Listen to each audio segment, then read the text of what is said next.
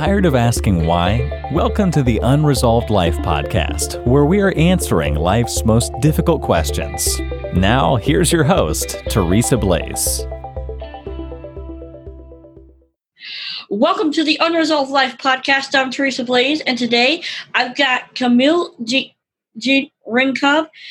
and we are talking about something that, like, when I heard her story, and I started to really hear her story, because we were meeting for other reasons, and she started sharing her background, and I went, you know what, that has to come on the show. So, Camilla, welcome to the show. Thank you. Thank you so much for having me. Well, you are very, very welcome. Could you kind of tell my audience who you are, what you're about, and then we'll kind of take it from there? Yeah. So my name is Camilla Jean. I host the Mompreneur Experience podcast, and over at CamillaJean.com, I offer courses, workshops, and individual coaching. I'm working on lining up a membership site for moms and entrepreneurs. So for mompreneurs who are really trying to thrive in life and find the right counterbalance to being a mom, fulfilling their dreams, and blessing their families and their communities. Did you grow up as a Christian when you were younger? Was your home more of a Christian home? Can you kind of walk us through some of your past? So I grew up in a home, we were Catholic, and that was my mom's faith. Mm-hmm. But my dad, I think, had a deep faith, and we all knew that he had faith. But for him translating it into the church and stuff like that was a little bit hard, just because I think he was never really comfortable with it. And I think his mom moved from different churches to different churches. Mm-hmm. And he had some early life challenges that really challenged his faith. And I think it became something that he internalized more. And once he settled later in life, I think it was really something that he felt was inside of him and that he held a little bit closer. And when you knew him well, you knew about it, but it wasn't something, I think, because of some of his life challenges that he had been through, it was hard for him to share. Mm-hmm. So we grew up, we were not like the every week super involved. We probably were more of the holiday goers and stuff like that. And I was probably the one that always had a little bit more questions, was kind of curious about the whole thing and stuff like that. So that's definitely evolved quite a bit. And I know now my husband and I are regular goers. We love being involved in our church community. I've been really involved in MOPS, which is Mothers of Preschoolers, mm-hmm. which is a Christian organization. We used to live in Colorado. We now live in Iowa. That organization is actually based in Colorado. So that was pretty neat. And I had a really strong group there. And getting me through the early stages of motherhood really had a lot to do with that group and our church, and that faith and that community of support was so valuable. So you didn't grow up with a very strong faith yourself, but you said you had a lot of questions. What were some of the questions that you carried? I love history and I love stories. So I think I would always hear verses and have like stories like, oh, but fill in the gap and what happened to that person and where did they go and why that and why was that the choice? So like I always have like questions like that. And since I didn't grow up in a family that went regular, that was always hard. And I felt like it was hard to find a place to ask that. So it feels pretty good now to be going more regularly, getting my scriptures more often, actually reading and studying with the kids, especially having kids. It's really fun because they go to Bible school every Sunday, and then we get to have these conversations. And I kind of feel like I get some of my gaps filled in as they're learning too. And that's pretty exciting to watch it through the eyes of a kid. And it's fun when they come to me and they're explaining, this is what I learned today. And this is, what it means. And this is how I apply it to my life, which is something we talk about. I have a book and we read a scripture every morning, and it's designed for kids. So it kind of, you read the scripture, but then it kind of gives it like an example of life. And I like to ask them like, what does that mean to you? What could that possibly mean to you today? Like what could happen today? Or what if this happened today? Would this be applicable to you? So I try to like really bring it to a practical level, because I feel like for me, that would have really been helpful as a kid. Mm-hmm. And helped be a guide. Because, as you're growing up and you get into those awkward teenage years, like things get hard. Like it's hard. And to have some guideposts and something to fall back on when things are hard and you're having questions, that's nice. That's great. And I want to try to provide that for my kids. Like I'm not always going to be there. I want to give them the tools to be able to think through this from that faith standpoint. And with that being their guidepost and their foundation. Interesting. Very interesting. So, I think that really speaks into something that the church needs to wrestle with in general, which is, we're losing this generation because we're not meeting them and equipping them and answering their questions. Yeah. So, yeah. And it's hard to know how to do it right. Each generation is new and it has its own struggles. This might be a little bit of a side, but as we're recording this, so my husband and I lived in Colorado. We moved. I'm from Colorado originally. Spent the last 16 years in Highlands Ranch. An amazing church there, great friends. And now we live in Iowa. I spent all morning reaching out to my friends because there was the shooting at the STEM school there. Yeah. And I know kids that were there. Like, I know their mothers, and I know I'm like, oh my God, that feeling that they're having this morning. Yeah. There's lots of schools in that area and stuff like that. So one mother had shared about how hard it was to take her kids to school this morning.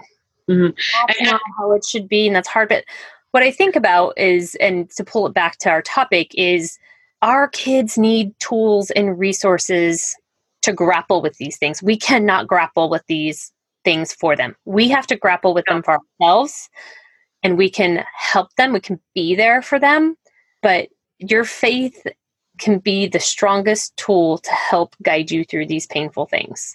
And just so to give the audience some context, as of this recording, we are 1 day removed from the shooting at the STEM school in Colorado. And I actually have some friends as well whose kids were actually at the school. Thank God they're safe. Not all kids got so lucky. And so we are growing up in a society where it shouldn't be the case, but school shootings are becoming the norm, or at least that's what they want you to believe. And so it's a situation of we have to really grapple with this stuff and go, how do I respond to that from a biblical framework? How do I wrestle with something that is so evil and so horrible, but it's being done? And so how do we actually wrestle with that? I agree. That's kind of a side topic, but I think it's one that we have to kind of deal with. So let's do this. Why don't we step back? Because your past experience, your growing up experience, now that we kind of have an idea of who you are and who your dad is, tell us a little bit about your journey dealing with loss and dealing with change. Early on, one of the things I think that's blessed me and it's put me where I am in terms of my business knowledge and experience, and something I'm super grateful for. I mean, it started as a little kid in my home. My family on both sides for 3 generations back, as far as I can go back, is full of entrepreneurs. We have the picture of the Brazier Brothers wagon, which is my maiden name, pulling the ice and delivering ice. Then my dad's dad had a construction business. My mom's family had a really large sheep ranch in Colorado. So really, we go back in this entrepreneurial thing. And one thing that was pretty unique and kind of cool about my family is they really shared the stories of the ups and the downs at the dinner table. And we talked about my grandfather losing most of that ranch land during the Depression and how they were able to build back, but not all the way, and the mistakes that were made and the resiliency that had to happen in the family. And then on my dad's side, his dad had built a construction company, a road construction company. My dad worked in that business. He had several sisters. One of them became very ill, the youngest, and after a very long struggle, died of leukemia. And around that same time, my dad lost his dad in a plane crash. His dad was the pilot of the plane. And It was unexpected. And my dad had to really step up and continue to provide for the family. And it was really devastating. They ended up losing the business. He could not keep it going. He went into sales. He did sales for a long time in the same industry on equipment. So it was very devastating, changed the trajectory of his family financially. And he had to go and do something. And he loved that business, like really loved it. Mm-hmm. And he had to go and do something. But in doing that, he built incredible sales skills and really, really grew. It actually, my mom and him had dated throughout school, and they were not together for a long time as he was going through this struggle and kind of rebuilding himself, finding his identity again. And they came back together, thank goodness. And then they started a construction business again, and they built this business from the ground up. She was a dental hygienist by trade. And so they were basically living off of her income with their young kids, and they were going all in on like, we're going to build this again. So my dad ended up being he actually built asphalt plants, and he designed them to be mobile so he could go serve more rural areas that didn't have access to actually getting the materials. And it was really hard for them to stretch their dollars to take care of these secondary roads.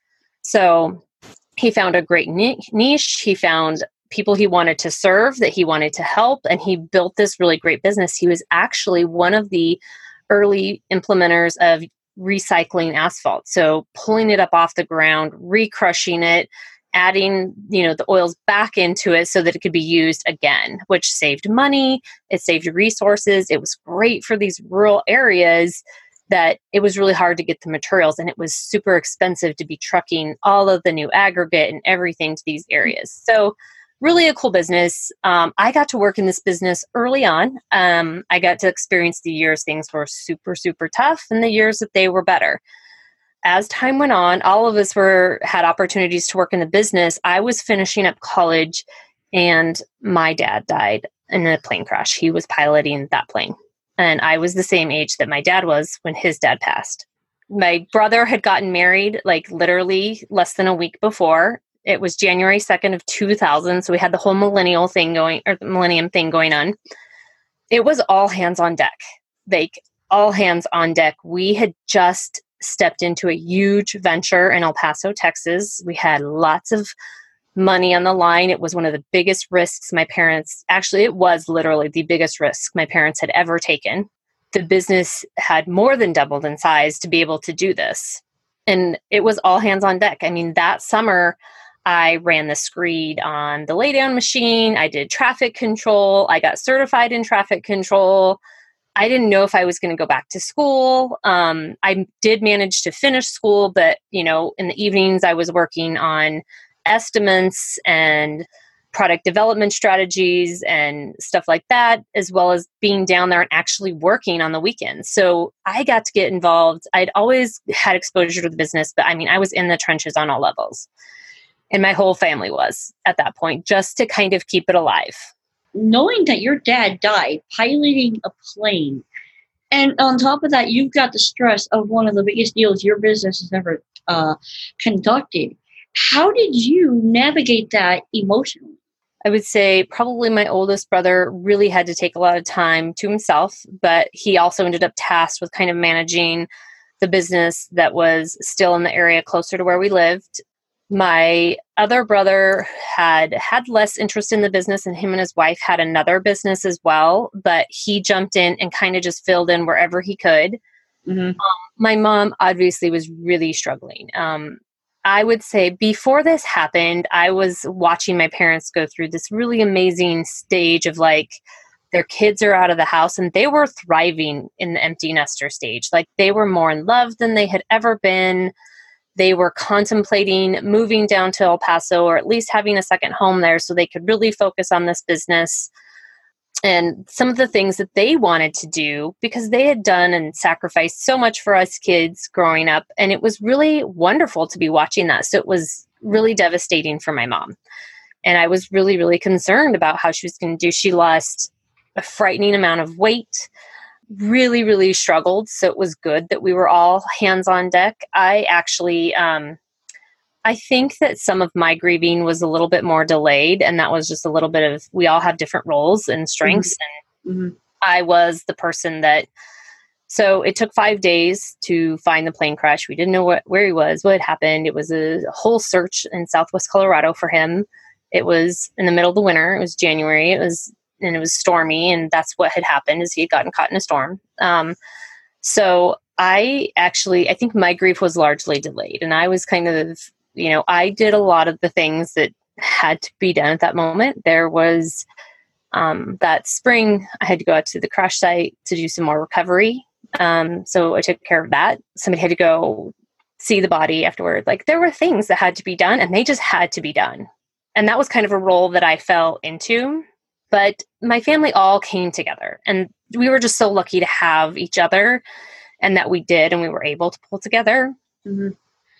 So we did. And I think it was also an interesting time from a faith perspective. I think my faith grew incredibly during that time, because I just needed something to keep me strong. And I didn't know where it was coming from. I didn't have a strong church. I didn't have any of that at the time. But I think that's where my faith really, really deepened in me and took hold and got really grounded. I think my mom struggled for a lot more years after that, before she kind of came to that, and that came to her. But she really, really struggled. And it was hard to not feel equipped to help her through that. So, looking back, though, my mom now has ran that business successfully longer than my dad was there in that business. Wow. And done phenomenal. And I think that watching her do that, watching her go through that terrible low and just fight her way back out of it, I mean, literally in the trenches, it was inspiring. And I got to watch my mom do that. And I think that is a small piece of why moms are a group that I'm really inspired by and I want to serve now, is because it's hard. And it's hard when your kids are little. It's hard when they're grown. Like, you have some other things in life that you're called to, and you have these other responsibilities that are kind of hard to understand unless you're a mom. I think that's part of why I feel really called to this place now. Interesting. So you would say that this tragedy, rather than driving you away from God and driving you away from all that, this tragedy was kind of your spurring moment to drive you closer to Him. For sure. I think I felt a need, like I said, there were things that just had to be done, and somebody had to do them early on. And it's not like everybody in my family did their pieces. Looking back, I don't think there's anybody in my family that would not say that, yeah, like Camilla really took on some stuff she shouldn't have had to do, or that nobody else was able to do at that time. But I think I didn't necessarily have a church. I didn't have a community, but I definitely, at that moment, if you would have asked me, do you believe, do you have faith? Unequivocally, I would have said yes. And I think I may have been like, yeah, I think so. I don't know exactly where I fit in, but I knew at that time that I didn't have to have that church or that place, but I knew that I would believe, and I knew that I would start seeking that as my life settled back in, and that would be part of it forever. Was there ever a time when, like a moment in time, that you would say that you really heard the voice of God, or you really felt Him speaking to you in this period of time? I had lots of those moments, not lots, but several. I mean, which, sometimes we go through life and some people say they get none. So I think I was blessed. And I think every time I look back and about the time that I was doing something that the people around were going, somebody needs to take care of that, but none of us can. And like, I had to find a deeper level, and I had to dig deep. I would say there was at least 3 times where like I felt like that, here you go. Here's what you need to do it. Here's the strength to go do it. In light of everything that you've been through, how would you describe your faith going forward? I would say it's simply consistent in a way, like having gone through that and having felt like that was what got me through. And when I asked for it, it was there. I have a very calm, like, resolution of like, it's there. Like, I know it's there. And if I call in it and I maybe don't get exactly what I ask for, then I don't need it. because when I've really needed it and I've needed more than what I had and I needed somebody else and I needed something else, it was there. Like, I feel like that I've tested that and I've experienced it and I know it. So for me, it's this very calm sense of solidity and just you have that rock. Fact. Yeah. So for me, that's kind of what came out of that. It's a very calm, that is one thing that I don't worry about and I don't question. Like, I just know, and I know wherever I am and go, wherever I go in life, and it will not always be easy. I will have more hard times. Like, I just know it's going to be there, and I know whatever I need at the time, I'm going to get. And if I don't get it, it's because I don't need it. And what would you say to someone who might be kind of in the place that you were? Maybe they've had just their feet yanked out from underneath them. And maybe they are just in that place of crap is just hitting the fan. What would you say to them? Well, ironically enough, about 3 years ago when we were making the move from Colorado, we were having to step away from a business that my husband had dreamed about since he was about 5 years old. And he'd had the opportunity to come work for a company and purchase it, start the process of purchasing it from the owner. And he had built that company, I mean, leaps and bounds beyond what anybody ever thought it could be. And he loved it and he was incredibly passionate about it. And we went all in that this was going to be our future. And stuff evolved with our business partner, as a matter of fact, in ways where it became faith issues. It really had us questioning, or it was trying to question our faith to the point where we said, no, we know what's right. And this is no longer healthy and is no longer where we need to be. And we had to walk away from that. And it turned up being a long process, and very painful. This person that we had put all this trust in completely pulled the rug out from underneath both of us, but especially my husband. And that relationship was based on faith. And we were told that relationship was based in Christianity. And when you look back at it, it was not. So it was incredibly painful.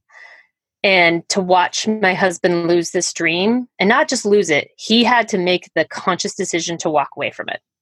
And during that time, he also lost his father.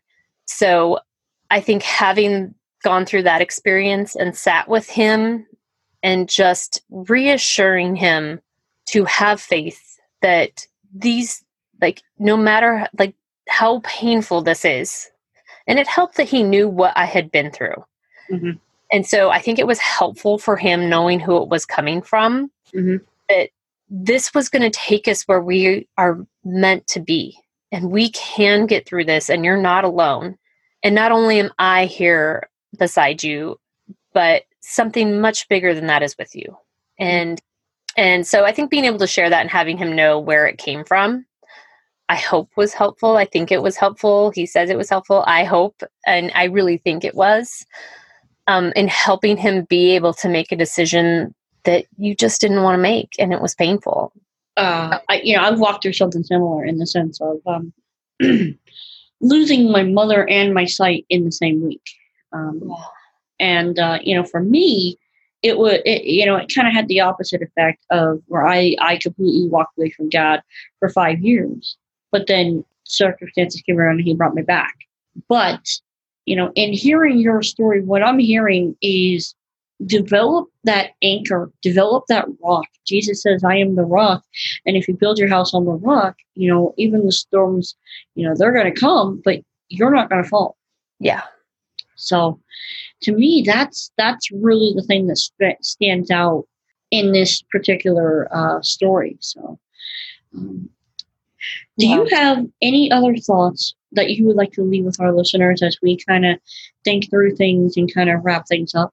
Faith requires patience and trust. And I think being an entrepreneur, being a mom, those audiences I speak to, and I think everybody needs those patience and that trust in that solid relationship. But I think especially that, and that's why I love what I do and who I serve, is because it's really acute there. Like you have to have patience, and not just patience with others, but patience with yourself and patience with your relationship in your faith, and knowing and being calm and steady in that it will take you where you need to be.